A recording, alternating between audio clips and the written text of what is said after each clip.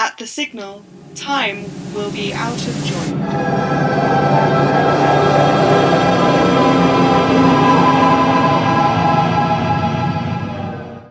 Hello, and welcome to Weird Signal, a podcast of all things weird, eerie, and hauntological. I'm Lucy, and I'm here with Sean. Hello. This week, we venture back to the place from which we first set out on this strange podcast journey, the provincial England of the early 1970s, as we explore the grim world of folk horror.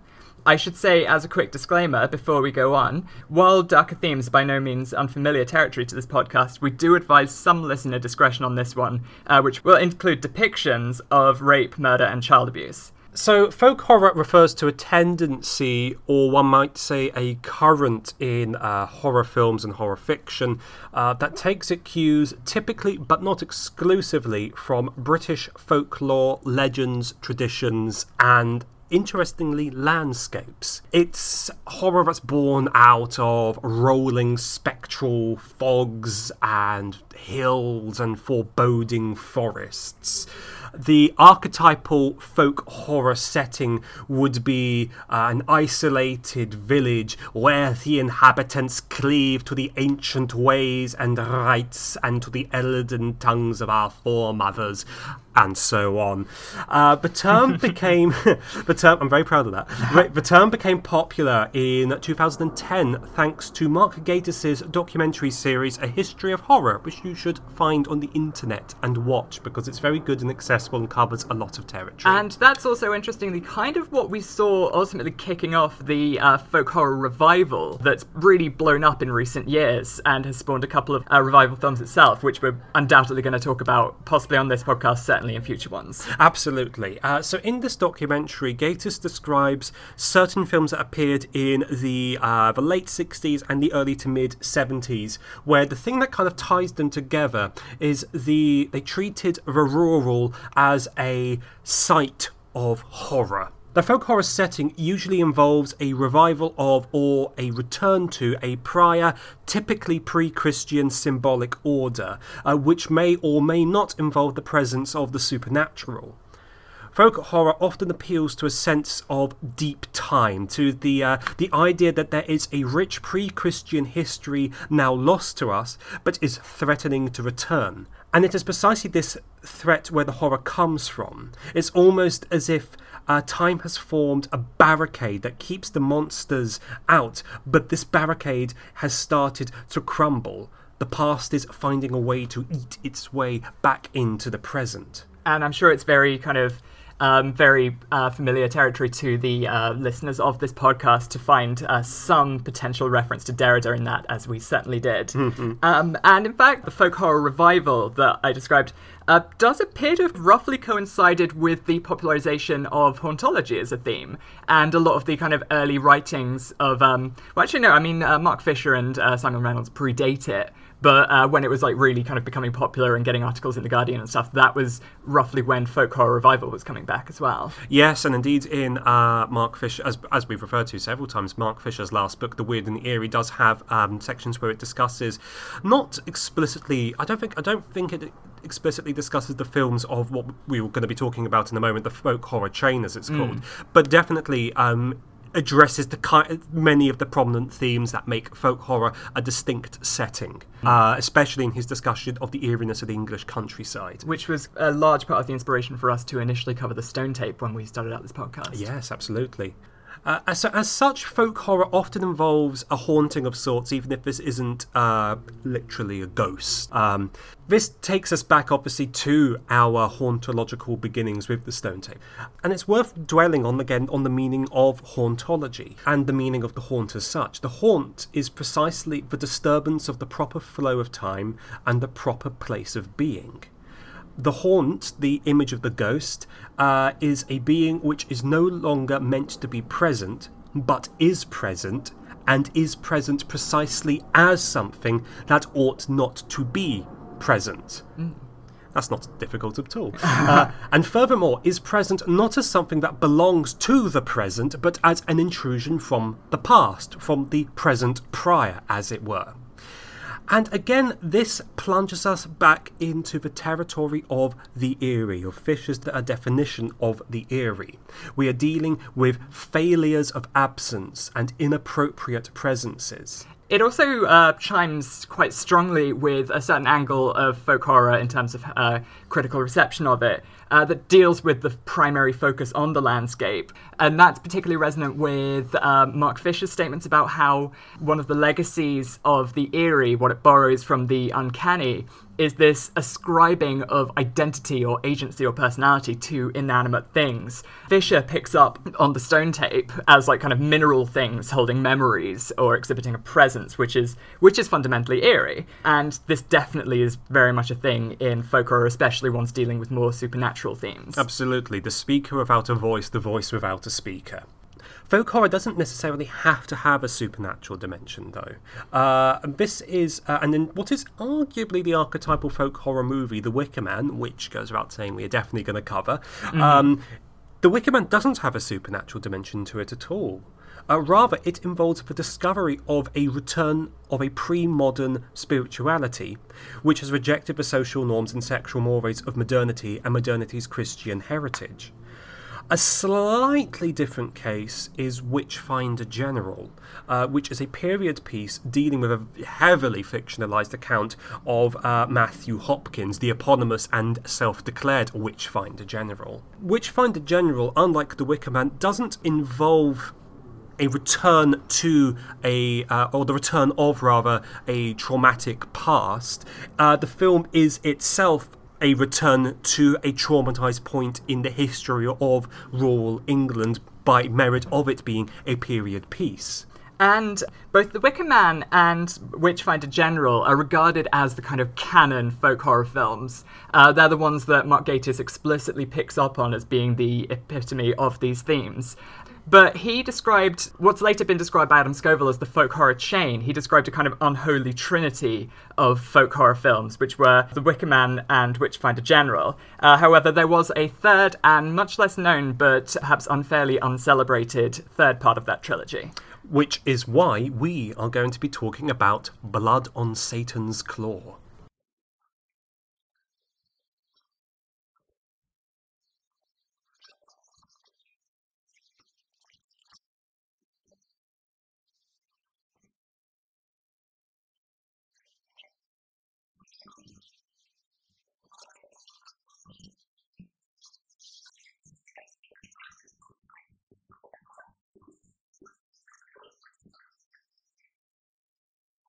Blood on Satan's Claw is the 1971 film of director Piers Haggard, produced for the legendary Tygon British Film Productions Company.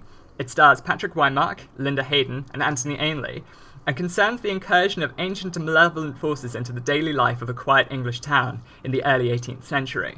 The film opens with the discovery of what appears to be some inhuman and unmistakably malignant remains in a remote field. Though the find is initially dismissed as an animal by the local dignitary and bastion of skepticism, the judge, played by Patrick Wymark, rumours begin to circulate of strange noises heard in the night, and the spectres of old traumas begin to resurface. Shortly thereafter, the dark rumours are accompanied by the spread of what seems to be an outbreak of skin disease and hysteria amongst the local population, and the discovery of a conspiracy amongst the local youths, whose ringleader is the willful and sadistic Angel Blake, played by Linda Hayden. Eventually, after his soon-to-be daughter-in-law and other members of his family succumb to the demonic contagion, the evidence finally prevails over the skepticism of the judge, and in seeking to root out the malevolence, hatches a scheme of his own. On the pretext of a trip to London on legal business, he departs the town, vowing to return once the growing chaos has reached its crescendo. Then, and only then, he claims, will it be possible to destroy this evil once and for all. The manifestation he desires comes about all too soon. In his absence, Blake and her followers conduct a campaign of rape and murder, culminating in the horrific ritual known as the Scarlet Ceremony. This rite, conducted in the ruins of an old church, serves to bring about the fleshy reunion of their demonic master, Behemoth. Eventually, the judge returns, and rousing a hunting party together, ventures out into the ruins where the cult of Behemoth is celebrating the return of their master. Unsheathing a large two-handed blade, the judge and his followers proceed to massacre the cultists, destroying the demon in a cleansing wave of fire and blood.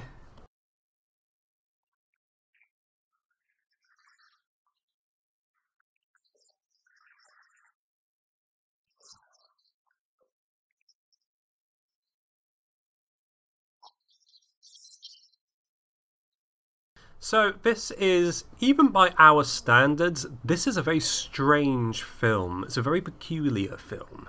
And there are kind of a number of very interesting and kind of conflicting elements at play.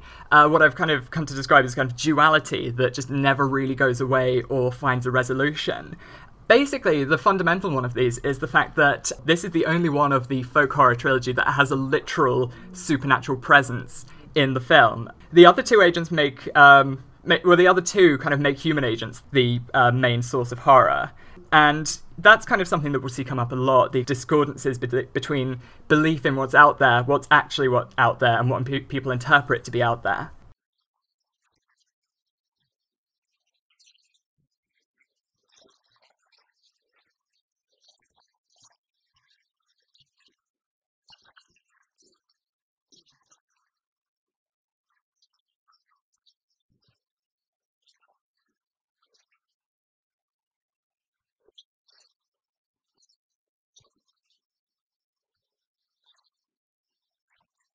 As well as this kind of contest of belief and reality and science, as it were, there are other kind of tensions that boil up throughout the film, very interestingly kind of geared around religion and class dynamics. Piers Haggard himself, who directed the film and wasn't the primary writer of the script, but did modify it a lot to his own vision, is quoted as saying, "My writing contribution is entirely in the area of character subtlety, trying to make family relationships resonate. Some of the non-action stuff is mine, like the kids wandering through the woods, and you're haunted by fears and anxieties and so on. That stuff is mostly mine, so that was my contribution to try and thicken the texture."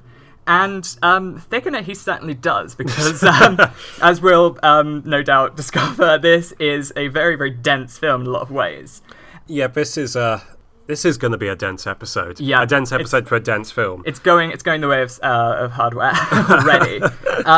But yeah, one of the key kind of themes of the folk horror thing I mentioned is this idea of the struggle not of different entities, but of just different belief structures. And this is more or less synonymous with the presentation of the countryside, which is basically the fundamental key thing of folk horror. It deals with the countryside, unless you go in for the kind of urban weird folk horror, urban weird as folk horror thing, which we'll get onto, I think, in the next episode. Yes. But basically, it's this idea that the city is civilization, the countryside is ancient things in the past and mystery. And civilization is, of course, rationality yes. and skepticism and order. It is actually, no, in a certain sense, this does take us back to hardware. The city is, of course, the polis, and the countryside is the outside. Yeah, but it's kind of flipped because this is in the countryside now, and it's coming face to face with the kind of ancient evil in its natural setting, which is kind of exciting. But the key protagonist, really, of the film is the judge, and it's very fitting that as the kind of main kind of skeptical character, he is presented as being, well, he is explicitly from London. Well, he's been kind of planted there. He's like a kind of, I think, in a certain sense, he almost strikes me as being almost a colonial figure. Yeah, It does feel like he has a lot in common with the image of the white European colonial official who's been, implanted into another culture, into another society, with the express intention of applying European rational Enlightenment principles to the governance of this territory, of this area. And in a certain sense, a lot of the tensions in this film, with the return, the arrival of this supernatural mystical element, which he has to then struggle against. It does feel like this film could almost work as if it had been placed in an explicitly colonial setting, or at least the structure has a certain similarity to it. And it is, and in this sense, London therefore becomes the literal, the metropole of the seat of empire, the seat of empire, but the empire of the empire within England, this is something we're actually I'm not going to get too ahead of ourselves. It is something we're going to talk about later on. But yes. A lot of this does feed into the establishment of the modern centralised nation-state and centralised political authority. Yes, and it's actually very relevant on that note to be aware of, as well as being a very interesting filmmaker. One of the distinctive things about Piers Haggard is he is in fact the grandson, or possibly great-grandson, of the novelist H. Rider Haggard, who wrote a lot of kind of a lot of colonial adventure stories in the late 19th century, early 20th century. Yes, he wrote the story that the classic Hammer film She is based on. Yes. And also kind of King Solomon's Mines is perhaps that's it, really well-known classic. But it is kind of... But it is kind of like kind of carrying over of those colonial notions, this sense of kind of like anthropological filmmaking that he's exploring as his legacy, but he's exploring it on his own civilization. Well, in a certain sense, the first place that the English colonizes their own country, with over the course of the centuries, the increased political centralization. This is what we've already said. The increased political centralization, the increased standardization of the language, of the religion. But yeah, we're getting ahead of ourselves here. One of the tensions that runs throughout the film, and one that is perhaps a lot more contemporaneous with the period in which it's set, which is the late 17th century, is this sectarian tension between Catholicism, the kind of latent elements of Catholicism left over from when England was officially a Catholic country, and the Church of England, the Anglican Church of England, which is associated with the ruling political order. But this is brought right into the middle of the film during an odd scene in which the judge, Patrick Wymark, he's alone with his nephew, and it's late at night, and he proposes a toast.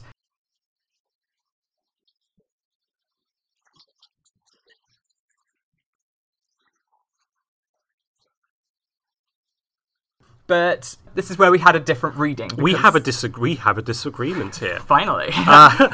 Lucy, give your wrong interpretation of this line, and then I'll deliver the correct one. Okay, well, the line can be read two ways, because God bless him and keep him in exile. In modern parlance, it means like keep him stationary in that location, to keep him. But keeping someone in an older sense of the term means to keep them safe, to care for them, to keep their well-being protected.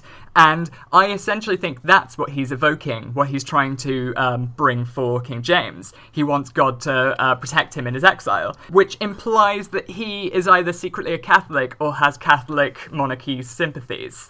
I, on the other hand, hold that this is a deliberate play on words here, and that when he says, "May God bless him and keep him in exile," he precisely means, sort of like there's that line in Fiddler on the Roof, "God bless the Tsar and keep him far away from us."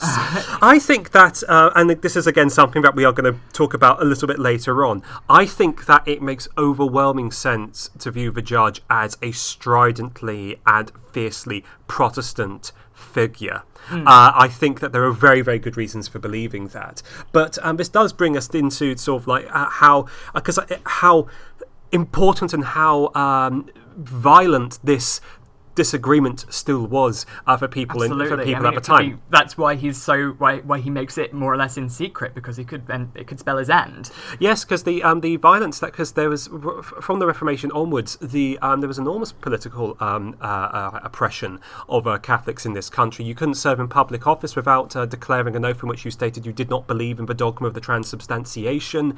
Catholics in Ireland, after we essentially colonised Ireland, weren't allowed to own land. This was awful. It was an awful time, and for the Protestant elite and the Protestant majority as well, there was also the terror of the possibility of a Catholic king returning and reaping terrible reprisals, as indeed briefly happens with before Queen Elizabeth becomes queen. And there were enormous kind of anti-Catholic conspiracy theories about exactly this throughout, kind of even like long after the 17th century.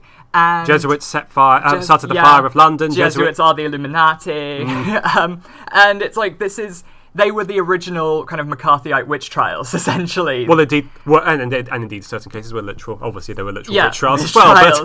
But it's like this idea, like it's a dangerous idea. It's a dangerous notion that's going to corrupt people and cause all sorts of problems for our country. But my kind of initial reading of the judge's kind of fundamental Catholicism is quite a straightforward one, in the sense that he uses literal means to deal with a literal problem, which is using a sword that resembles a crucifix. We have our own discussions about this, but it does kind of, you think it's a crucifix, but it ends with him stabbing the demon with this huge sword. And it's like, there's something fundamentally Catholic about using blessed objects, or objects imbued with some kind of divinity, to expel explicitly dark forces. See, but this is precisely where I disagree with you, because because the lead up to the final scene, you see the judge arriving, and he has this huge object, wrapped in a cloak, and it clearly has a cruciform shape. Yes. But when he gets to the ruined church, when he confronts Behemoth, which is an incredibly physical thing, yes, he unwraps it, and you see it is not a cross. It is just a great big fuck-off sword, which he then just picks up, inverts, very literally, and runs Behemoth through and holds him over the fire to consume him.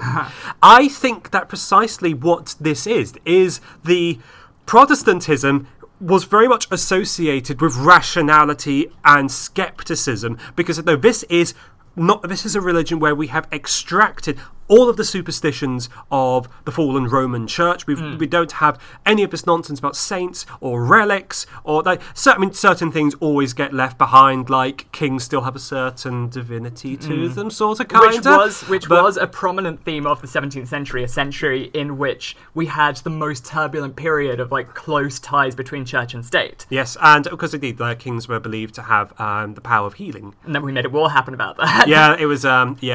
Anyway, awful business. But what we see with the judge is not he is not wielding a sacramental power. This isn't a sacramental object. You are led down the garden path of assuming that this is an exorcism. No, it's just violence.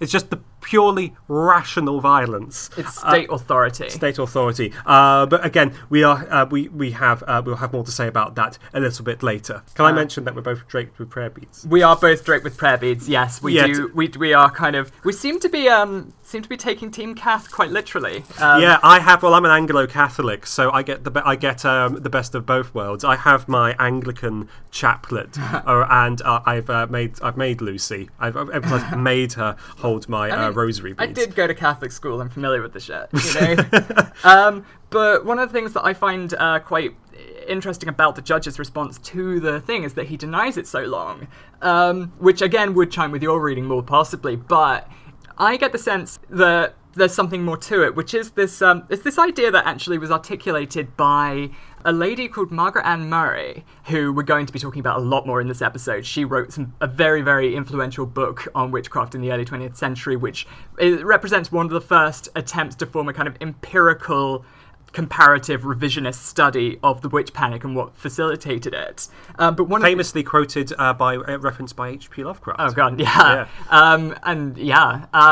But one of the things she says right up top is that even though she's dealing with very direct accounts, these have a very specific mechanism for being skewed, just on the basis of the belief structure at the time, because a lot of social mores or sort of social or religious laws and things prevented a very frank evidence-based discussion of witchcraft, because if you had to, you couldn't take a middle ground basically, because you either had to state there was a witch, you'd seen a witch, state that all evidence is true and it can't be questioned, and there's all sorts of interesting politics about that, or if you kind of wanted to go against that, you had to kind of deny that any of the reports of anything was happening, whether it was true or a misinterpretation of something really happening. Interestingly, the first court in Europe to just stop doing witch trials was the inquisitorial courts in Spain, which is very interesting because this is a conversation for another time. But it was precisely on grounds that said, look, this is just patently absurd. This is no one was talking, like there was a quote from a friar said that no one was accusing anyone of witchcraft until people started talking about witches elsewhere, and then suddenly everyone's talking about it. So I just don't think there's a good reason to believe in this. But what happened was if you didn't believe in it, you had to kind of deny it outright, but you couldn't do a fundamental denial that it was possible, for the simple fact that witches are there in the Bible. We have the Witch of Endor. We have other figures. There's, I think, like Simon Magus, so you have to is he an apocryphal figure? No, I think he is in Acts. Oh, it doesn't matter. But you do have to essentially kind of fundamentally state that parts of the Bible are wrong, or kind of or we're all wrong, in order, and really put your head above the parapet in order to challenge the interpretation of witches. So we had we had evidence but not interpretations or any kind of critical structure. And I think in the context of the judge, I think he's kind of overcompensating because he's very aware of his precarious status as a Catholic in England. And that's why he only does it when there's absolute proof and everyone's on side that, yes, this is a literal supernatural thing that's happening. And then, even then, he's like, give me a piece of its skin. And it's like, okay, this is it. Let's go. Which, and then that's like that's the hands-on Catholic response. But again, this is why I think that he is a fundamentally Protestant figure. In that, he's deep suspicion about this superstitious claim that there is a demonic monster is like, I think though it's demonstrated again and again by the fact that he just sort of like doesn't really believe it. Sort of like he starts consult like, and he goes up and does his homework. He goes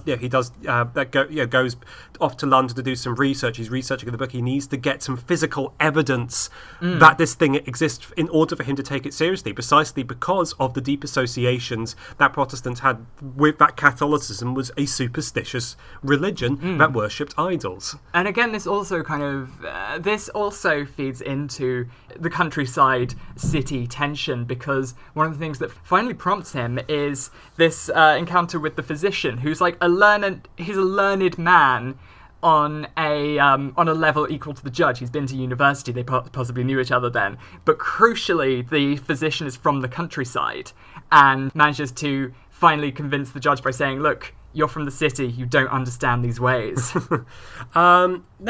interesting that this kind of this intersection between superstition and Catholicism is actually found, and this isn't the beginning of the folk horror revival by any means, but sort of at the beginning of the last century, there was a very strange man named Montague Summers.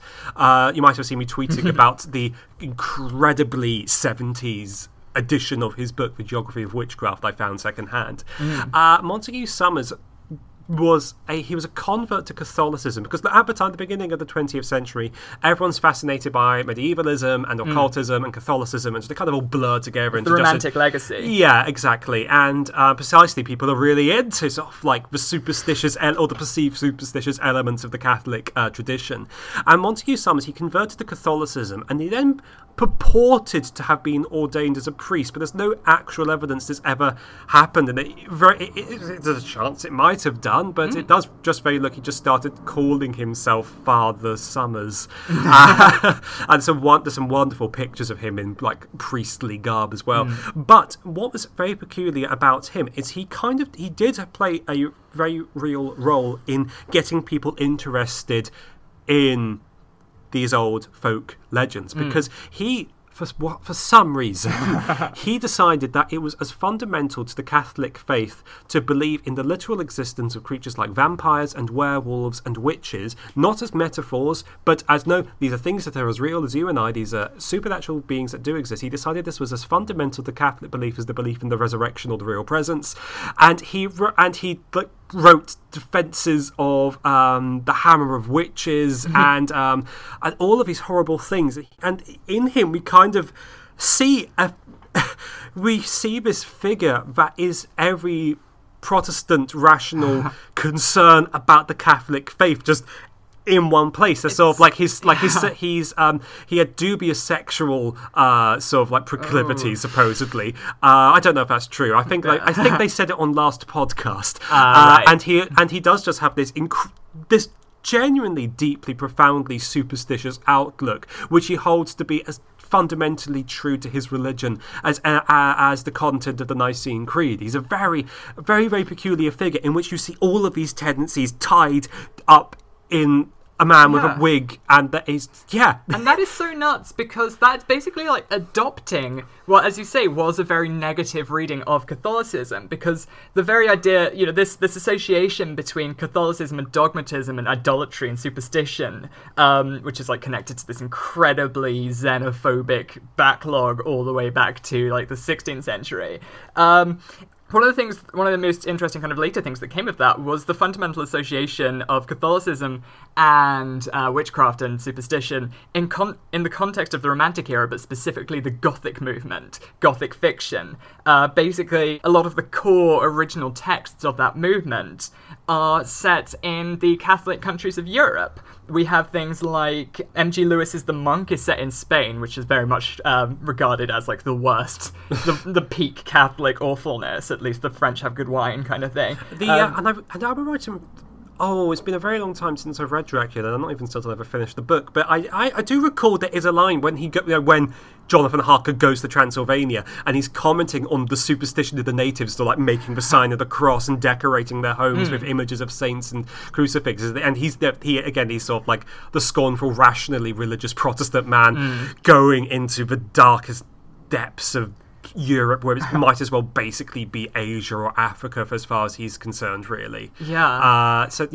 Also, we had things like The Pit and the Pendulum is obviously set in Toledo.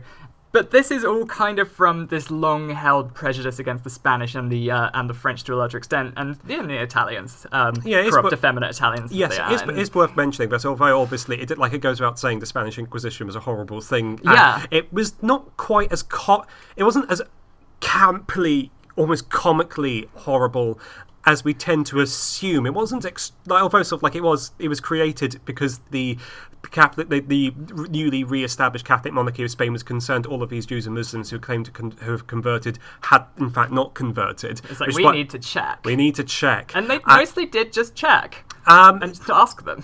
Yes, but when it came to sort of like also all courts in Europe used torture at the time, when the Spanish Inquisition, at least on paper, had unusually detailed guidelines about the appropriate usage of it. Sort of like you couldn't do it for more than like 5 minutes at a time. A physician had to be present. You couldn't do anything that would leave a permanent mark. You couldn't break anyone's skin. Because Jesuits are fucking bureaucrats. Jesuits are sort of militant bureaucrats. Militant bureaucrats and oddly merciful in their application of torture. I don't know. I mean, so they were certain, but it's no wonder there's so many conspiracy theories about specifically them. But there are stories that the inquisitorial courts in Spain had such a good reputation as opposed to the civil courts that people who were guilty of civil offences would sometimes just shout out something blasphemous because then it would become an inquisitorial matter. Because they thought, I'll just get a better say if it's the Jesuits doing it than if it's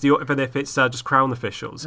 But anyway, going back, sort of like the point is that Catholicism and superstition and witchcraft and demons and idolatry and otherness are all very closely tied together for the ascendant Protestant religious classes of the time this film is set. And on that note, there's also a character that we can't not mention at this point, which is he's the kind of counterpoint to the judge's direct practicality and insistence on a kind of bureaucratic way of dealing with this, or state-sanctioned way of dealing with this. And that is the actual religious figure in this film, which is Reverend Fallowfield. Pause for unusual priest klaxon.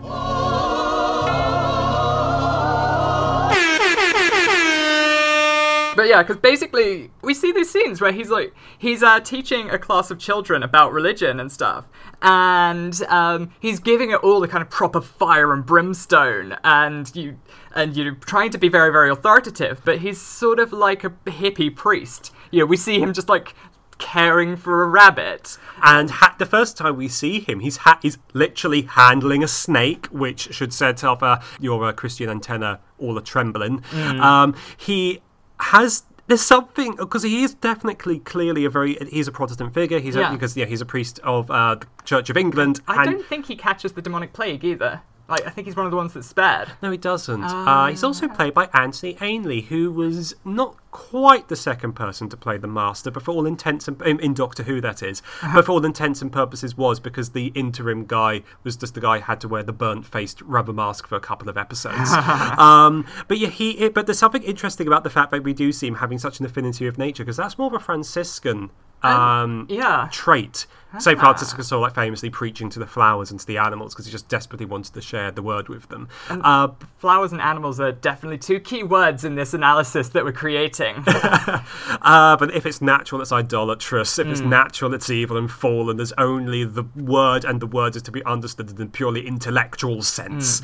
But also one of the very strange things that I think is very crucial to a lot of what we're going to be talking about in a little bit, which is the fact that in the first scene where we see Reverend Valleyfield, there is a heavy implication that he's the devil, because it's the judge being taken out to the site where the ploughman has dug up the remains of what turns out to be Baphomet.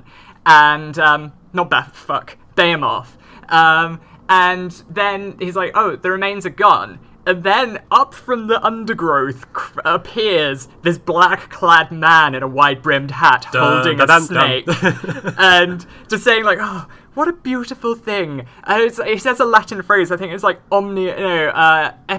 ubique opera domini, everywhere the work of the master. Which, again, just completely out of context. If you just entered the film there, it's okay, he did it. And yet somehow he did not, and there's just a boring vicar. Brilliant.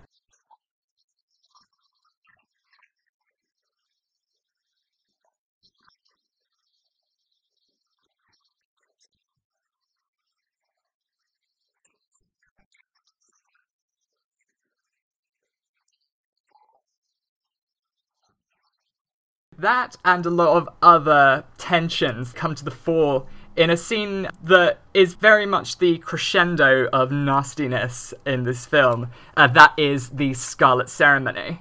It's interesting that Haggard has said he regrets this scene. Yeah, he said deeply. Yeah, he says. I think it's in the History of Horror of Mark Gatiss. He says that I was a young director, I was a young man. I wanted to push the boundaries, and we were physically fit, and we were challenging logic. and he has said since this, but maybe some boundaries were meant to be challenged. Let's describe this horrible scene. Okay, so I think there's so many layers to this bit that I think we just need to approach it as a list, because as a premise, as a list, and then just work from there. The fundamental thing that we learn from this scene is the very kind of mechanics of the supernatural element that we're seeing. Basically, throughout the film, I've mentioned the demonic contagion of the skin lesions. What it turns out to be happening is the cult is abducting people who've caught the contagion, slicing off their skin, and then using... Or entire limbs, indeed. Entire limbs, indeed. Because, I think it's... We see people without young hands. Master Peter loses a hand to the curse and manages to free himself, but he's not quite free. But, I think that's him anyway. But it's at the Scarlet Ceremony, they're bringing all these parts together and forming Behemoth out of the remains. So sticking it together, and he's kind of spread himself out and is pulling himself back in, harvesting the physical matter and the kind of spiritual matter to some extent, as I want to talk about in a bit, of the community to create his body anew in a way not dissimilar to the guy from Hellraiser. If you'll recall. Frank, yes. Who has to be physically reassembled with the blood of the murdered. But there's a couple of things. There's one thing our good friend Adam pointed out, which is that... That's Adam of the popular Twin Peaks podcast, Diane, which you should listen to. Who we are going to be getting on this show very soon. Very soon, yes. Yes, and he pointed out that there's this inherent physicality to Behemoth that gives him an immediate resonance with M.R. James. M.R. James we talked about in our first episode. He was a challenge to the ideas of traditional Gothic fiction, and really a precursor to Lovecraft in a lot of ways, in that all his demons had this same unique physicality. They weren't disembodied spirits, they were kind of gross, slimy things, but crucially, they were part of the landscape. There was something being drawn from the landscape that has resided in the landscape. And in fact, I think the first... I'm not sure if it's the first story or if it's just the first story in the collection of M.R. James I have, is about a guy who goes off to, I think it's Spain, and he goes into a weird old Catholic church and he brings a relic back with him, and demon happens. Yes. And again, a horribly physical demon, and it's beautiful how he does it, because he just sees this thing's hand just placed next to him on the desk and goes, oh, Christ! And there's, oh man, that's like pure Freudian uncanny as well. It's Disconnected limbs as a kind of analogy for schizophrenia, or the exploded consciousness again through the exploded body.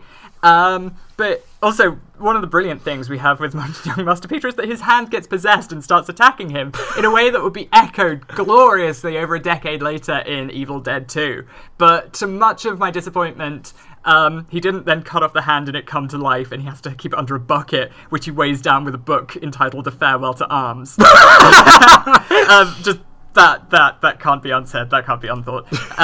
But technically it does come back to life, because then it forms part of Behemoth. Yes, I suppose it does, doesn't it? But yes, this idea of Behemoth, he's from the lands... Well, actually, no, there's a weird fiction connection. I mentioned Lovecraft just now, which is... there's a line in Lovecraft's The Rats and the Wolves where there's just a very brief, kind of tantalizing description of a white, fleshy thing uncovered in a field one night by a man riding. And it's like, that came screaming back to me when I saw that undecayed eye in the abnormal skull of a beast peeking from the ancient soil. It's great, and that soil is key, because there is a central recurring chant throughout, well, in a very key scene of the Scarlet Ceremony, and it goes a bit like this. Hail, Behemoth, spirit of the dark, take thou my blood, my flesh, my skin, and walk. Holy Behemoth, father of my life, speak now, come now, rise now from the forest, from the furrows, from the fields, and live! That could very well be just a central, like, one-line manifesto of the entirety of folk horror, and from the forest, we can just shut off the mic now. Furrows, from the fields, and live. Oh, fuck yeah. Our Father who art in heaven. Yeah, just, I'm just gonna... Okay, but there's just so much happening in this scene. There's that bit where... We haven't actually discussed the central horrible thing of the scene, which is a gang rape. Yeah, essentially. And a gang rape that is entirely, it turns out, at least in a direct sense, unnecessary in the context of the actual ritual itself. A gang rape by children of a child. Yes. Because it's young, one of the children of the lady who looks after the house. So they're the working class children, and they're made the primary victims, or the ultimate victims in Angel Blake's campaign of madness and horror. And it's the brother who dies first, and then it's so nasty, but that's kind of even more unpleasant than the Scarlet Ceremony, I think, is just the two boys coming to collect the girl in the woods and bring her to the ruins. There's oh god, yeah, it's and they don't really... Am I right in thinking they crown her? I think they do, or maybe it's Angel Blake that gets crowned, I'm not sure. Yeah, because there's that... a lot of it, because I'm just thinking of some of the other repercussions this has had, and True Detective Season 1. Yes! When we see... mild spoiler for True Detective, skip ahead a couple of minutes if we never cover True Detective on this show, because we've covered it in like 3 or 4 separate episodes. Everything, because it draws from so much. I've lost count of how many times I've watched True Detective Season 1. It's just perfect. It's perfect television. It just brings so much together. Anyway, there is a particular scene towards the end of True Detective where you see this horrible grainy footage of a ritual of some kind taking place, which essentially involves a child being dressed in white robes, crowned with a crown of... it's not a crown of thorns, but it's kind of but with flowers, and being raped and murdered by men in animal masks, which is obviously kind of a callback to the Wicker Man. Yeah. This scene brings together so many of these anxieties and these tropes about what happens to children in occult rituals, in these events that never actually happened. It almost feels like the blood libel. It's bringing so much of these horrible traditions of anxiety together. Going back to our Blair Witch episode, Blood Libel, fantastic medieval death trip podcast about it.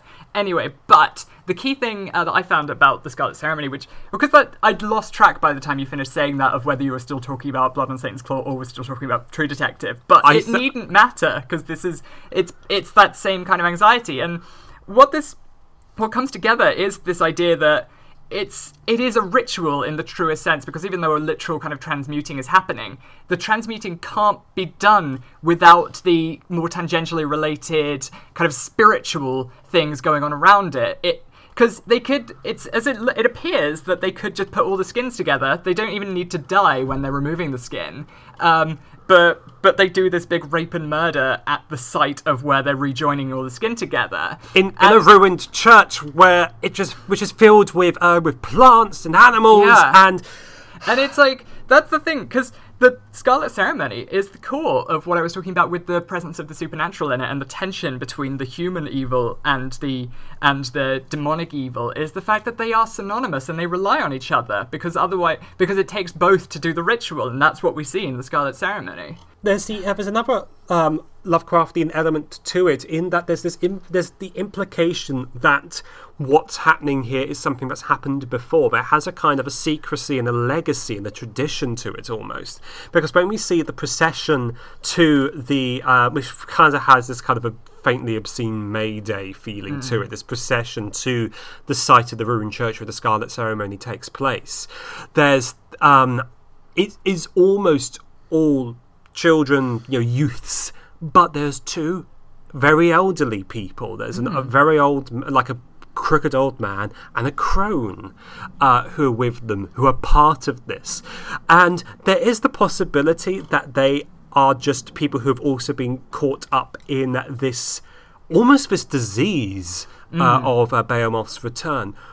Or there's this possibility that they are part of this cult, this witch cult, this pre-modern witch cult, this pre-Christian witch cult of some kind, which has always revered him, and they are taking part in this because they know what to do. Yeah. And indeed, the chant that is read out from a book. Yes. Someone wrote this down. Someone found it. Yes. There's this, so again, this is what I was saying all the way at the beginning. That part of the fundamental terror in folk horror is the possibility of the return of a prior symbolic order. We mentioned earlier Margaret Ann Murray being a key figure, and possibly, I think, an inspiration for this, if not this film directly, then on the kind of witchy milieu which gave birth to this film. But one of her key ideas in this study that she made, which is one of the reasons why she's been heavily debunked in recent years, or indeed in the last century, is because she had a belief that all witchcraft cults, that there were literally people seeing witchy things happening, but they were specifically a survival of an ancient Dianic Roman or pre-Roman or kind of Roman assimilation of Celtic pagan traditions, manifesting in the cult of Diana, which centered around birth and fertility. In essence, her view of the witch trial was that, or the great witch hunts of the medieval times, and just going into modernity, was that it was a concerted, deliberate, systematic effort to exterminate the traces of a pre-Christian matriarchal religion. Yes. So in a certain sense, not to say that they had supernatural powers, but that witches did exist, and there were cults, and they did have their own rites of worship, which they'd kept secret, and they were older than Christianity. And her take on it was this fact that it was the same cult. It was a literal continuation of that cult, but that the cult had been literally corrupted over the years, over the many centuries that it existed in secret. It's like that Lovecraft line in The Picture in the House, where he talks about the Protestants going into isolation. Initially, they're very pure, wholesome people, but then it has this wonderful line like began to have less and less taste in what they concealed, and she kind of sees a thing happening to the cult of Diana through that, and she describes it as a cult previously centered around the moon and fertility and promoting fertility was now solely geared towards blasting it, like a fucking blight of fungus on a field of wheat. It's almost like it assimilates the image of itself that Christianity has of it, if that makes sense. In the same way that Montague Summers, he becomes a Catholic, and he thinks, well, to be a Catholic, I also need to be a superstitious moron. And this actually is something that you see in the self-image and the self-history of Wicca, in that Gerald Gardner claimed falsely. It isn't true. And because that's the thing with Margaret Murray. She is wrong. Yeah. She is wrong. Like, obviously, there's an element of this, like, obviously part of the witch... of witchcraft did obviously there were people who thought they had were practicing witchcraft or thought they were practicing witchcraft. It does involve the survival of certain folk traditions, but it's not what you thought it was at all. But Gerald Gardner, where he founded Wicca, when he claimed that he was initiated into a coven in the New Forest, which he said was a survival of this ancient pre-Christian fertility religion. Wow. And that he kind of like he's returning something that has already always existed, and this isn't true. Like, it is there wasn't. He kind of cribbed it from little bits of things. He cribbed it from lots of little bits of places. There's actually a theory, but this is a complete tangent, but we're big podcast is built on tangents. Yeah. There's a theory that because he was a student of Aleister Crowley, and there are certain elements of Wiccan morality that are quite close to Crowley's to Thelemic notions of morality and ethics. There is one theory that because Crowley was not confident Thelema was going to survive his death, that maybe he instructed Gardner to arrange for its survival in another form. Oh, wow. That what mattered more than the specifics was that the spirit of the law of Thelema, do what thou wilt, should be the whole of the law, love is the law of love under will. But it is the important thing is that survives, and that it survives as an alternative to the Christian religion and similar religions, and this is what needs to happen now. So there is one theory that's what Gardner was doing with Wicca, but that's just a theory among theories. It's also possible he just cribbed lots of stuff from Lovecraft, not from Lovecraft, from Crowley, and just did his own thing. Or indeed, maybe he did meet a group of witches who met in New Forest who did believe themselves to be a survival of an older tradition. It is possible that this was the case. It even is possible that elements of Margaret Murray's theories and what's her name? Margaret Ann Murray. I Margaret think. Ann Murray, not Anne Margaret. But anyway, that Ms. Murray, Ms. as Murray, Lovecraft liked to call her. Ms. Murray. It's even possible that she was onto something, that perhaps some of this is a survival of the pre-Christian religion, not very old, because these things do tend to hang around. And again, it was Lovecraft that brought us to Margaret Ann Murray, just another tangent, that she was the one who is mentioned in Call of Cthulhu, and her model of the cult survival is used to describe and articulate the idea of the Cthulhu cult and its relationship between humanity and these ancient things that predate humanity. And that's Call of Cthulhu has so many resonances with this film in that respect. We should just do it. We should do a book. We should do a story rather than the film one day. And, yeah. Definitely. Tweet us if you like that idea. Yes, please do.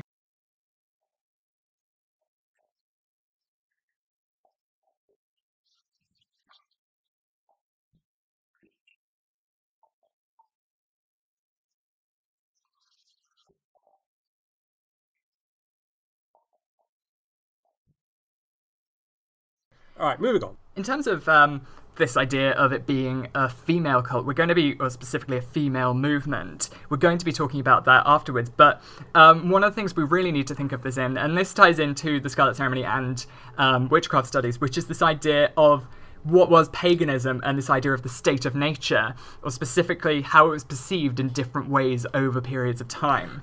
There's a very influential concept in political philosophy called the state of nature. Roughly, the state of nature refers to the primeval situation that human beings found themselves in before the arrival of the state. Mm-hmm. Two of the most important theorists of the state of nature were Thomas Hobbes and Jean-Jacques Rousseau. They had very different accounts of both human nature and the state of nature. So Rousseau famously begins his treatise, The Social Contract, with the remark, "Man is born free, yet everywhere he is in bondage." For Rousseau, the state of nature was one where human beings enjoyed a certain innocence and freedom. He does have a kind of positive image of what the state of nature was, and we might perhaps join him in these kind of whimsical imaginings of what primitive life might have been. There were nuances to it, but it's always the easier inroad into understanding the Romantic movement, which was a fantastically complicated and multifaceted movement. But this is kind of what we're taught in schools when we study William Blake. I mean, it should be understood that sort of although he does think the state of nature had a lot going for it, the point of his treatise, The Social Contract, is why we needed the state. And Romantic philosophy is an articulation sometimes of these ideas. But yes, there is certainly something kind of... But that like basic image of the state of nature, one where there's no property, there's no law, there's no government. Le sauvage noblesse. Indeed. There's something kind of fun about it. It's a nice idea. It's an attractive idea in a certain sense. It has something going for it, certainly. But despite this freedom, and it is a state of freedom that we were in, at some point the human race comes together in the establishment of the state. And the reason for this isn't necessarily clear why this happened, but the results of it are that we surrendered our natural liberty for the social contract, and this contract binds us together under the authority of the sovereign. And Rousseau, he thinks that he is defending the state in this treatise, like I said, and he does think that we owe fealty to the state, that if the prince tells it is like he says, if the prince tells us to go to war, a war we know we will die in, we should. There's an interesting kind of dark counterpoint to this in a lot of I think there were things that came up in the early days of the American Republic, usually associated with the kind of slightly jingoistic or not authoritarian, but warlike and ideologically driven, which has survived over into the American right. But one of these ideas is that a man who chooses security over liberty doesn't deserve either, which is such a harsh, unpleasant, edgelordy reading of a counterpoint to the station. It's like, no, he's saying, no, Rousseau's an idiot. You're damning yourself if you submit to the will of the state in any way, however kind of free you are. Just be a wild man out there, live your best life, survive, kill those who would thwart these rights. I'm getting off topic. But the major counterpoint to Rousseau's image of the state of nature and the origin of the state is found in Thomas Hobbes, the English philosopher. So Hobbes has a similar but radically different account of the state of nature. While for Rousseau there is something undeniably idyllic about the state of nature, Hobbes famously formulated that life in such a state would be nasty, brutish, and short. For Hobbes, the state, which he characterises as the biblical monster Leviathan, is necessary to prevent us from waging a perpetual war upon one another, the war of all against all, he calls it.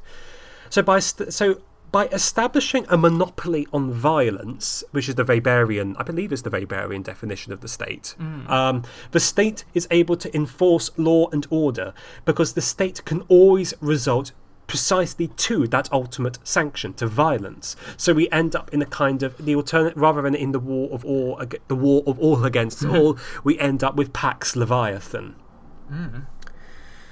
And famously, in the frontispiece of his book Leviathan, there is this image of the Commonwealth, of the sovereign, and it is a grotesque image. It is an enormous giant man who is made of people.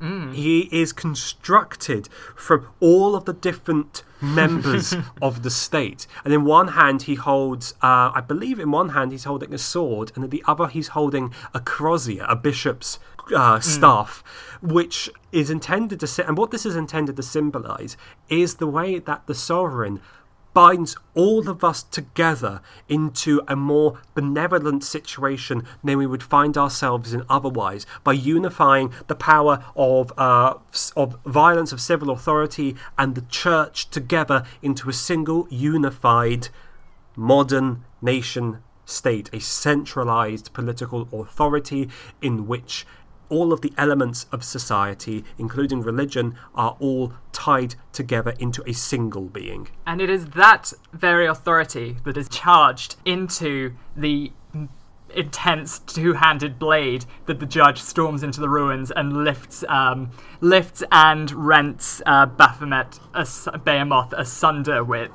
This is the church, this is the state, this is the way of things. We shall vanquish all these primitive things that fall beneath our boots. And this is why I do conceive of the judge as a fundamentally modern Protestant figure. Fine, I'll give you that. Because that's precisely what happens, is you get the arrival of this agent of the authority of the new central Protestant state, and he is carrying a sword. He is carrying all of the right to violence that Leviathan possesses, and he uses it to strike and kill Behemoth. And I discovered, to my absolute delight in the research for this episode, that Hobbes wrote a sequel to Leviathan called Behemoth. And the Leviathan of the eponymous Leviathan is the state, is the sovereign, is the strong sovereign who can and who has the right to kill you.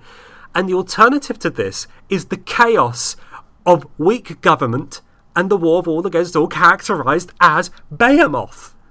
And actually, it's worth mentioning here that the figure of Behemoth is a biblical figure who's referred to in the book of Job, and it's unclear what Behemoth actually is. But it comes with a part in Job where God is just talking about all of the things he's made. And there's this wonderfully strange passage where, unfortunately, once again, it is Bible lesson time with Father Sean, where he goes, "Behold now Behemoth, which I made with thee. He eateth grass as an ox. Lo now, his strength is in his loins, and his force is in the navel of his belly. He moveth his tail like a cedar. The sinews of his stones are wrapped together. His bones are as strong pieces of brass. His bones are like bars of iron. He is the chief of the ways of God. He that made him can make his sword to approach unto him. Surely the mountains bring him forth food, where all the beasts of the field play. He lieth under the shady trees, in the covert of the reed and fens. The shady trees cover him with their shadow, and the willows of the brook compass him about. Behold, he drinketh up the river, and hasteth not. He trusteth that he can draw up Jordan into his mouth. He taketh it with his eyes. His nose pierceth through snares." It's not clear what Behemoth is. Maybe an elephant. Maybe a hippo, maybe a dinosaur, but not a grouchy dinosaur. Old dog. There is also a theory, and there's some good reason to believe it. But when it's talking about his tail, which moveth like a cedar, it's talking about his dong. They're just saying that his dong was like a cedar tree, and because it does also then talk about his stones, which But then it turned out the judge, aka Leviathan, had the way bigger metal crucifix dick. Yes, Leviathan's big ass Protestant dong smiteth Behemoth's weak ass Catholic dong. Wow, this did get Freudian. Yeah. Is that gratuitous? No.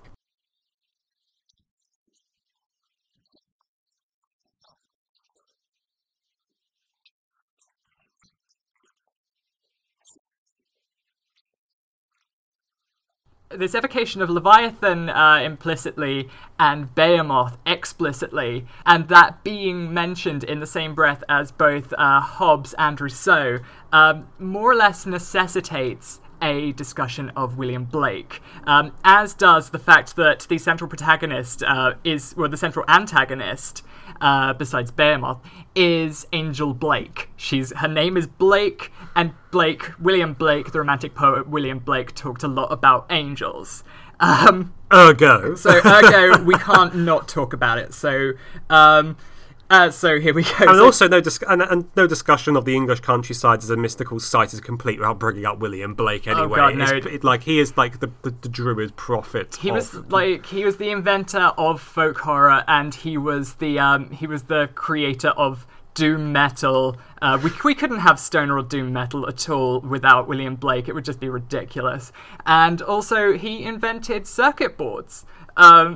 Which I'll get onto another time. I think that is too much of a tangent. Sorry. Well, no, I for one can't wait. Okay, shall I just say it now? No, actually, that's the hook. That's the sequel hook. That's the hook to our Blake-centric episode. But basically, Leviathan and Behemoth come up in two parts of William Blake's canon of works. One is one of his visual works that he had as a frontispiece to a different poem. I think it might have just been a piece of artwork he created, which is where we get that fabulous picture of Behemoth and Leviathan above and beneath one another, and they're presented as this kind of weird juxtaposition slash meditation on the state of humanity in its material civilization status, era, what have you, and he personifies. He personifies Leviathan as Admiral Nelson and King James? The Duke? Someone. The Duke of Wellington? The Duke of Wellington. Yeah, I think it's the Duke of Wellington as Behemoth. I may have to correct myself in the follow-up to this. But the other context in which Blake's take on Leviathan and Behemoth comes up is in his epic poem Jerusalem. Jerusalem, again, interestingly, not to be confused with the poem And Did Those Feet in Ancient Lands. In ancient time. In ancient time. I think it's just ancient time. No plural. Did those feet in ancient time. You know the one. That was, it was set to music, and the hymn that it created was called Jerusalem, but it was in fact called And Did Those Feet in Ancient Time.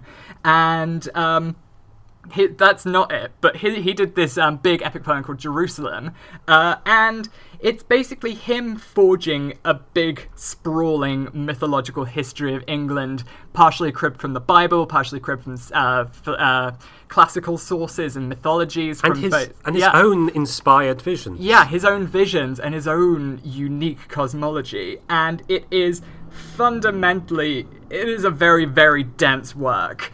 So I think all we can really do to not kind of malign ourselves in some way is just to pick out the key bits that are appropriate to the film.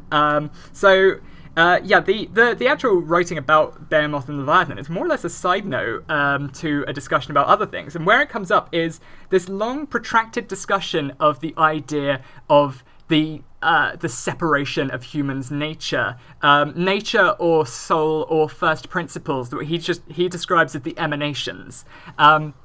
And it's this, as transformation was to Ovid's Metamorphoses, so does it seem that unification of emanations is the kind of core theme of the book, because Albion, he sees him as this great ancient divine giant thing that is part of a family that sits along with Christ. You know, it's this big, elaborate thing, and he's in a state of sleeping because we've fallen into the material world. You're still with us. The material world in our present eon, if we want to think about Crowley and Aeonics for a bit, is called Aeona, the state of materiality of the fallen world, where Albion's emanation has been divided into the four parts referred to as the Zoas. I can't remember all the names. I think one of them is Los and one of them is Urizen. It's Los Urizen, Love with a only V, isn't it? Or this is out of my intellectual compass. There are like two others. It should also be mentioned there's something distinctly Gnostic about this idea of sort of divinity and emanation, which I don't think was something necessarily. It wouldn't have been something conscious on Blake's part, I don't think. I mean, he was just an extremely learned man, and he was picking up a lot on Milton, who was kind of, I think, engaging with these things via a kind of secondary source level. And also the fact that, like we said, so like Blake, he did have visions of some variety. He did have. Yes. Again, not unlike Milton, but it was actually one of his visions where I think it was a deceased brother appeared as an angel and told him a way of kind of more or less copywriting his images by making them irreproducible. No, it was he was concerned about his intellectual property. That was it, and he was like, "Oh God, I'm so anxious about this." And this brother came to him in a dream and said, "I've got a new way of making your engravings. What you do, rather than just kind of etching it out manually, you draw it onto a double-sided piece of wood with copper stretched over it and fastened to it, or, you know, like a bimetallic sheet. And then you paint onto the top copper layer with a acid-resistant dye or ink, and then submerge it in acid, and then all that will remain is the image that you inscribed onto it. But now only the image is the copper remaining, which is how we create circuit boards. There you go. Yeah, and then no one's going to listen to the next episode. But it's this the emanations are basically a figment of this state of nature are the manifestation of what we would describe, or the vehicle for the state of nature, because the state of nature was when we had unity, all were one. We hadn't become kind of alienated from ourselves and our souls or our first principles divided. I think that Urizen is the Zoa that is associated with sort of like law and rationality and binding together. Yeah, he's like the Apolline. He's like the Apollo stand-in. To an extent. I think we've referenced this text before, but a really good essay that talks about many, many, many different things, including a really cool exegesis of Blake as the radical potential of Blake's vision is Elizabeth Sandifer's essay New Reaction of the Basilisk, and everyone should read that. It's wonderful. Absolutely. And there's this wonderful line as well from one of his poems. It's one of his untitled poems. Just sent this to a friend, which I quoted at the beginning of my dissertation for my master's, which I was very pleased with myself about, which goes, "May God us keep from single vision and Newton's sleep." Which again, so there's all of whom feature in Jerusalem.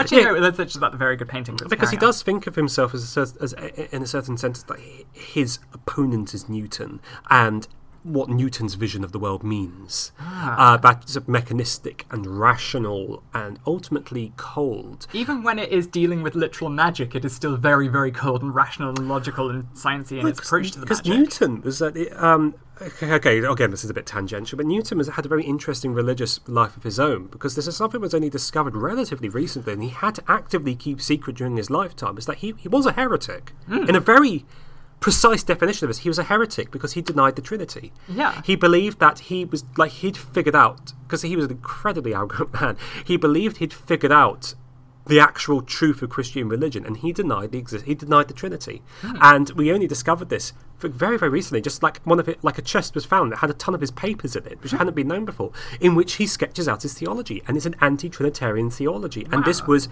as worse than being a Catholic at the time, because even Catholics confessed the Trinity.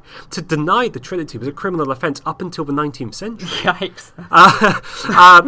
Because it felt because that's the one of the common standard among the Christian churches. Is sort of like, we at least, if you confess the Trinity, then if nothing else, you are Christian at least. To take it that far is an incredibly radical step, to deny the Trinity. Anyway, but about going back to this 1970s folk horror movie. Yes, and Blake's Jerusalem therein, and influence thereof. One of the key things that comes up when we think about, again, what I was saying with the state of nature and unity, it's kind of, this is my final kind of thoughts, or my main thought in terms of my kind of thesis on whether or not Piers Haggard was trying to do a Blakean thing. I think by calling the beast Behemoth and by calling a character Angel Blake, I think he knew about this stuff and he just wanted to put people in that frame of mind. I think that's the most probable explanation for this involvement. But again, there's a couple of things that are very key to the Scarlet Ceremony that chime with Jerusalem. One is this idea that it's something from the furrows, something dark and alien in the countryside of the state of alienation. This thing, Blake basically, he described contemporary landscapes, but in a mythological context. So we get wonderful lines like Los creating a great furnace with a hammer in the valleys of Middlesex. Or there's one line where he just says, like, from Golgotha to Camberwell. Which is just one of the most beautiful sequences of words in the English language. From Golgotha to Camberwell. Take that, Celador. And I think something that really should be emphasised here is I consider this to be a deeply conservative film. And I think that's why this is Hobbes, not Rousseau, is precisely because the alternative to Leviathan and his great big dong sword is chaos, violence, rape, murder, and the demonic, the literal demonic in returning. This is why you don't leave London. This is what lies beyond. This is why the colonial metaphor, I think, works. Yeah. So we have to go out into the darkness of our own land and bring the light of reason and Protestant rationality and the state and violence and modernity with us. But what's very significant about that isn't just that it's state violence against nature, but it's state violence as a necessary antidote to dangerous, chaotic femininity. And this is something that, again, you know, like the to borrow a term from our less than esteemed colleague Dr. Peterson, women, the chaos dragons. So, no, seriously, that is one of the things that Dr. Peterson, he is an academic, he does do his research, he should stick to his own field and not just go on the internet. But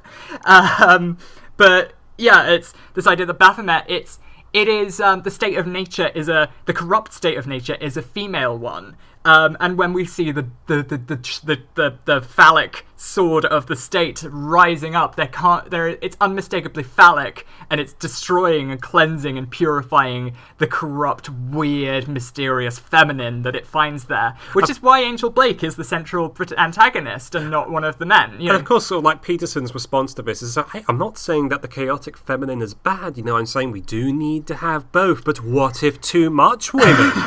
What if not enough dong sword? And as well as having resonances with Blake's I haven't read his book, nor will I. We watched the H. Bomber Guy video on this. I know it was the ContraPoints video on the subject, which is very, very good, and you should also see. I'll link out to it. But this has one association with Blake, which is this idea that the femininity, or some corrupted form of femininity, is synonymous with the fallen Ulro world. It's inherently material, and masculinity has to form a kind of mental connection to the immaterial. You find that, which is like going back to Eve, but yeah, you find that in a lot of in sort of like in the Western esoteric tradition, or at least in certain formulations of it. I remember when during my wayward youth, I tried to read Julius Evola's Revolt Against the Modern World, which is just don't. And I remember him just talking about the Chthonic as the earthly as female and the celestial as masculine. And if we don't rise above the Chthonic and the feminine,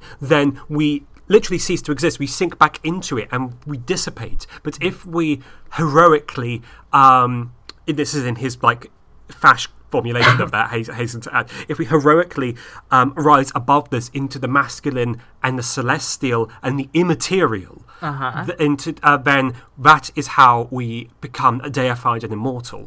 And it's of course that, you know, Eve got us kicked out of the garden. Eve gave us up to the flesh and physical decay in search of earthly knowledge and the less than spiritual things. Everyone conveniently forgets that Adam ate the well, not an apple, but Adam ate it too. Yeah, but then, you know, this in the sense as well, it can't not be said that and I'm sure there are plenty of people who are furious that we're not approaching this as at the top of the show, simply because it is so core to the study of witchcraft, is the dimension of gender, because it was born out of a profound misogyny. Yes. Like one of the explanations actually given in a very good episode of In Our Time on witchcraft and witch trials is this idea that the reason witches are crones, or it was basically that was the status of an older unmarried woman in kind of 17th century society, which made you the least trustworthy member of the community in any context.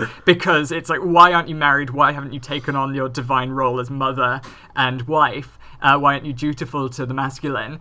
And now it's like, oh, you're old and you need to have a livelihood, so you'll look after children because you're good at it, and you'll learn kind of arts which are seen as feminine, such as herbcraft and basic doctoring, and then become a figure who's a kind of outsider, but at the same time the community relies on, which builds up an instinctive, intense dislike from the masculine. And there's also obviously from society at large, not just masculinity as an abstract concept. There's also obviously the queerness of it as well, the unmarried woman, the suspectness of her sex and her sexuality. And this goes, you know, this again chimes with what we were saying of the birthing cult and its association with witchcraft. And this is just something that you do encounter frequently. The combining what is socially sexual practices which are deemed as wrong or criminal or unnatural, with notions of the demonic and the supernatural. Famously, one of the charges brought against the Knights Templar is that they worshipped false gods and they committed sodomy with one another. But I think there is something also very fundamentally modern and in fact contemporaneous with the time and with the with our times and with Blood on Satan's Claws weird legacy that we're doing our own bit to contribute to, I guess. That is the very much I talked about, the communism and the idea of Catholics as the Reds under the beds of their time. But in a post-communist world, we also have certain resonances with witchcraft and also Catholicism, in that it forms a kind of functionally analogous system to the hauntology model of Derrida, which is that it's something that's there, it's something that's going to come back, it's something that we can't get rid of. Which is, like you said earlier, it's just something buried under the field. It's a spectre. It's going to haunt us. There's little we can do about it. We can only try to dominate it with our own contemporary philosophy that enforces our worldly strength, all the worldly strength we can muster against it. But the reason why it's so difficult and what drives it as this incredible kind of powerful force, or theoretically powerful, potentially destructive, potentially haunting force, is the fact that in trying to stamp it out, you're envisaging a future, but it has its own future. And that's the same with Catholicism, but it's profoundly so with witchcraft. Witchcraft is the state of nature. It is sinfulness. It is pagan barbarism before the coming of the Archbishop of Augustine of Canterbury, the conversion. It's the maligned ancient savagery of the old order before the Pax Leviathan. But you can't stamp it out because it has its own vision, and its own vision. In the romantic era, but even earlier, was this idea that there will be a return to the state of nature, and this is a threat to them because it's a threat to the fate of the nation as a Christian, as a part of Christendom. But it can't be stamped out because nature can't be stamped out, and it'll just continue to haunt us wherever we see it. It's the only way. It's as if the only way that the bourgeois state can deal with these things is in terms of what Adorno termed a transcendent negation, not an immanent negation. It can't take it on and dismantle it on its own terms, which is what Adorno means by an immanent negation. It can only be rejected and destroyed outright as a totality, in a transcendent negation. Mm-hmm. It can't be. The only option is to totally reject it and to annihilate it in its entirety. It cannot be dealt with rationally, in a certain sense. It can only be. It can't be politely dismantled in the same way that you'd explain an error in an equation. It has to be. No, you have to just cut it out. You have to do away with it it as a whole, as such, in its entirety.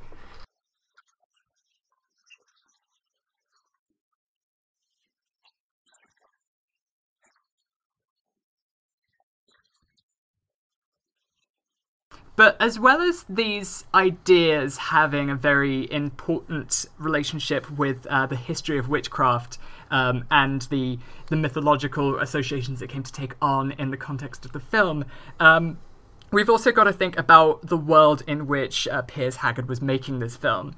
It is one of the things that's been picked up on in the folk horror revival. I believe it was I saw it at a conference. I believe it was one of the men from the folk horror revival blog who picks up a very important note, which is that we have this idea of the Trinity of core folk horror films because they arose out of a historic moment, and that moment was the end of the hippie dream. It was the rise, the kind of liberation of the 1960s turning sour.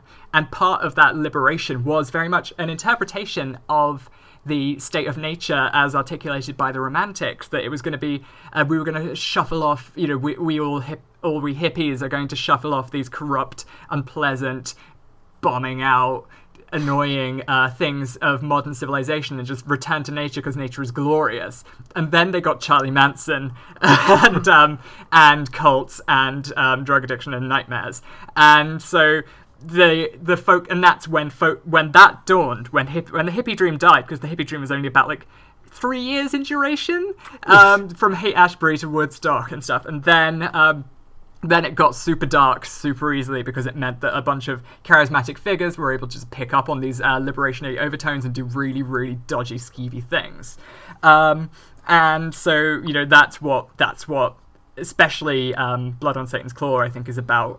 Again, this is why I said it's yeah. a fundamentally conservative film. Because Piers Haggard saw this as the outcome, very cynically, as the outcome of this liberation, is just the nastiness of brutish Hobbesian savagery. And Piers Haggard was very explicit about this. He said, no, this is based on the Manson murders and also the Mary Bell murders that I don't know so much about. I've not heard of those. This is just from the Wikipedia page. But also, this is very visually encoded, I think, into the Scarlet Ceremony scene, because we have a very strange thing going on throughout the film. This is one of the... This long association with flowers, which I want to talk about in a bit, but it's this if you were to cut to just no context to Scarlet Ceremony, it would seem like some sort of idyllic thing. It would look like Coachella. It would be, I mean, it looks idyllic up until the rape, yes. Up until the rape. It's like, oh, it's all these children with flower crowns, and this is so Instagrammable, and oh god, what are they doing? Why is there a knife? Oh god. Yeah, it's darkness. And that's exactly where Piers Haggard was at with this. That is the corruption, that is the destruction of the hippie dream. And that's what happens if you don't go to church. Yeah. And there's also kind of, just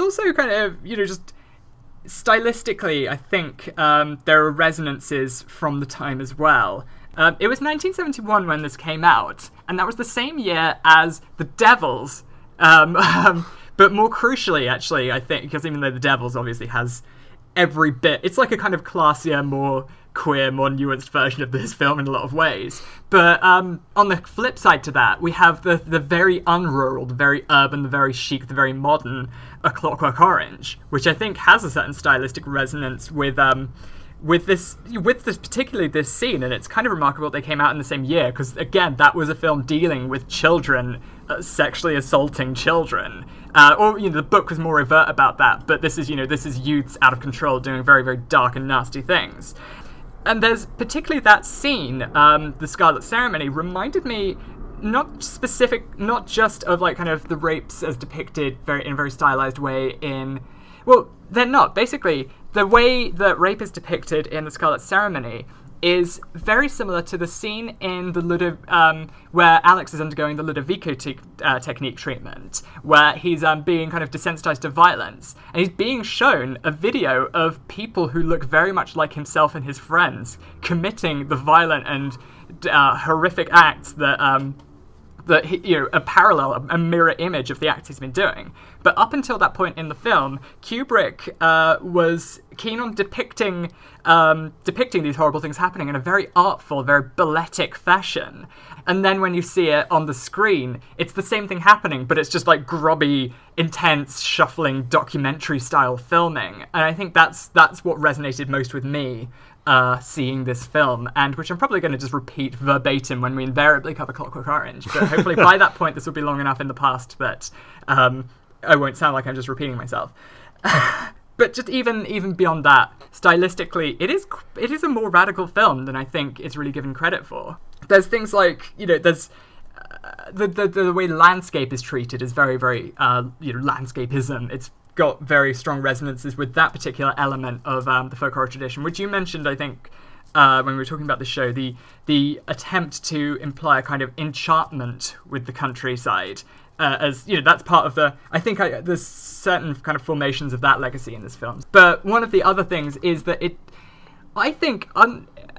remembering this film in the context of the Mark Gatiss thing, I remember seeing it and thinking, oh, this is just a kind of hammer horror-y, gothic, bloody slasher film that has kind of aesthetic, very superficial similarities to Witchfinder General and The Wicker Man, and thought like, oh, they're just trying to make it a retroactive thing by giving it, they want to have a nice round number of 3. But then watching it again for this and actually studying it critically, no, every bit of it is so core to the tenets of folk horror, and almost in a sense that this is the most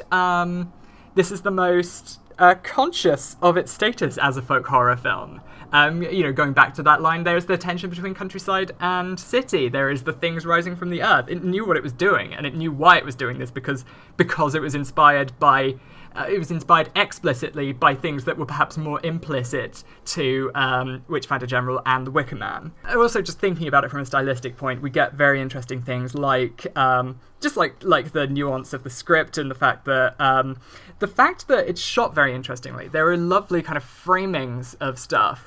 So this is something that Haggard says again in the Mark Gatiss documentary. He says that he knew he had to establish very early on that a low angle is associated with the monster. Yes. Because when it's found, it's the skull of the eyeball, and then there's this shot of, it's sort of like a shot of it looking up almost. Yes. And he said, I knew that from that point onwards, if I have a low shot that associated with the soil, then you know what this means. It's a really nice example of how you can do that in film. And then we carry this over into the fantastic opening credits. It's got this music over it, which is descending cadence. It's lulling, and it kind of drifts between what you think is going to be a kind of idyllic kind of countryside elegy. I'm not sure. I don't know my musical history that well, but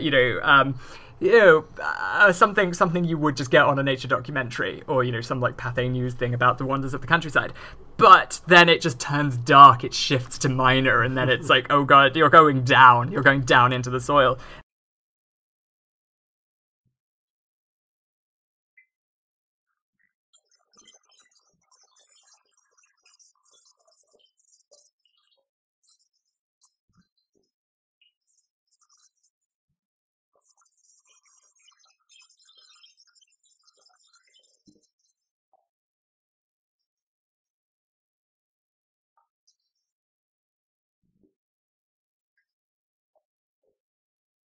And as this music's playing, we're getting images of like super close-ups on plants and animals. We have a fantastically low-angle shot of a crow with just in the monster pose with its face glaring down at you while the title blood on Satan's claw plays across the screen. But then it's just it's very close-up shots of grasses and things which serve to take the familiar, get up close and render it alien.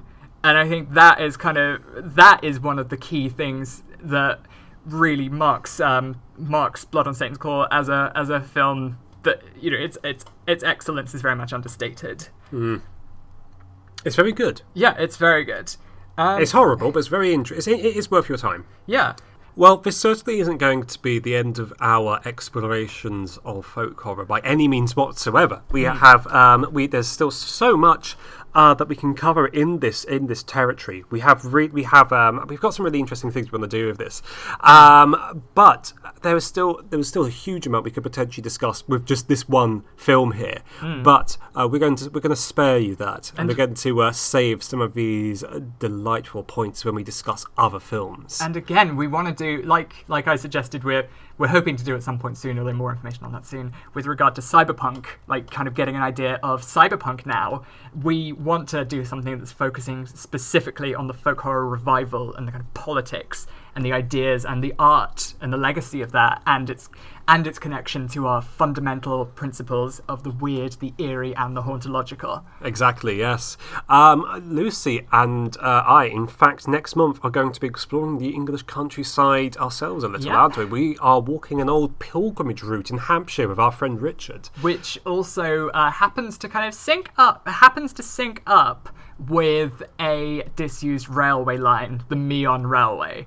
And I love deindustrialized country stuff or industrialized country stuff and the alien quality that possesses, and I'm probably going to take a lot of pictures and perhaps maybe have a stab at some photojournalism while I'm there. Maybe we should bring a microphone with us and record some field notes. Maybe. Literally in the field. Well, I think this is it's a very, very warm, beautiful Saturday here in Weird Towers. I think we are going to leave you there, listener. Yes. So, without any more to do, stay weird. And keep it signal.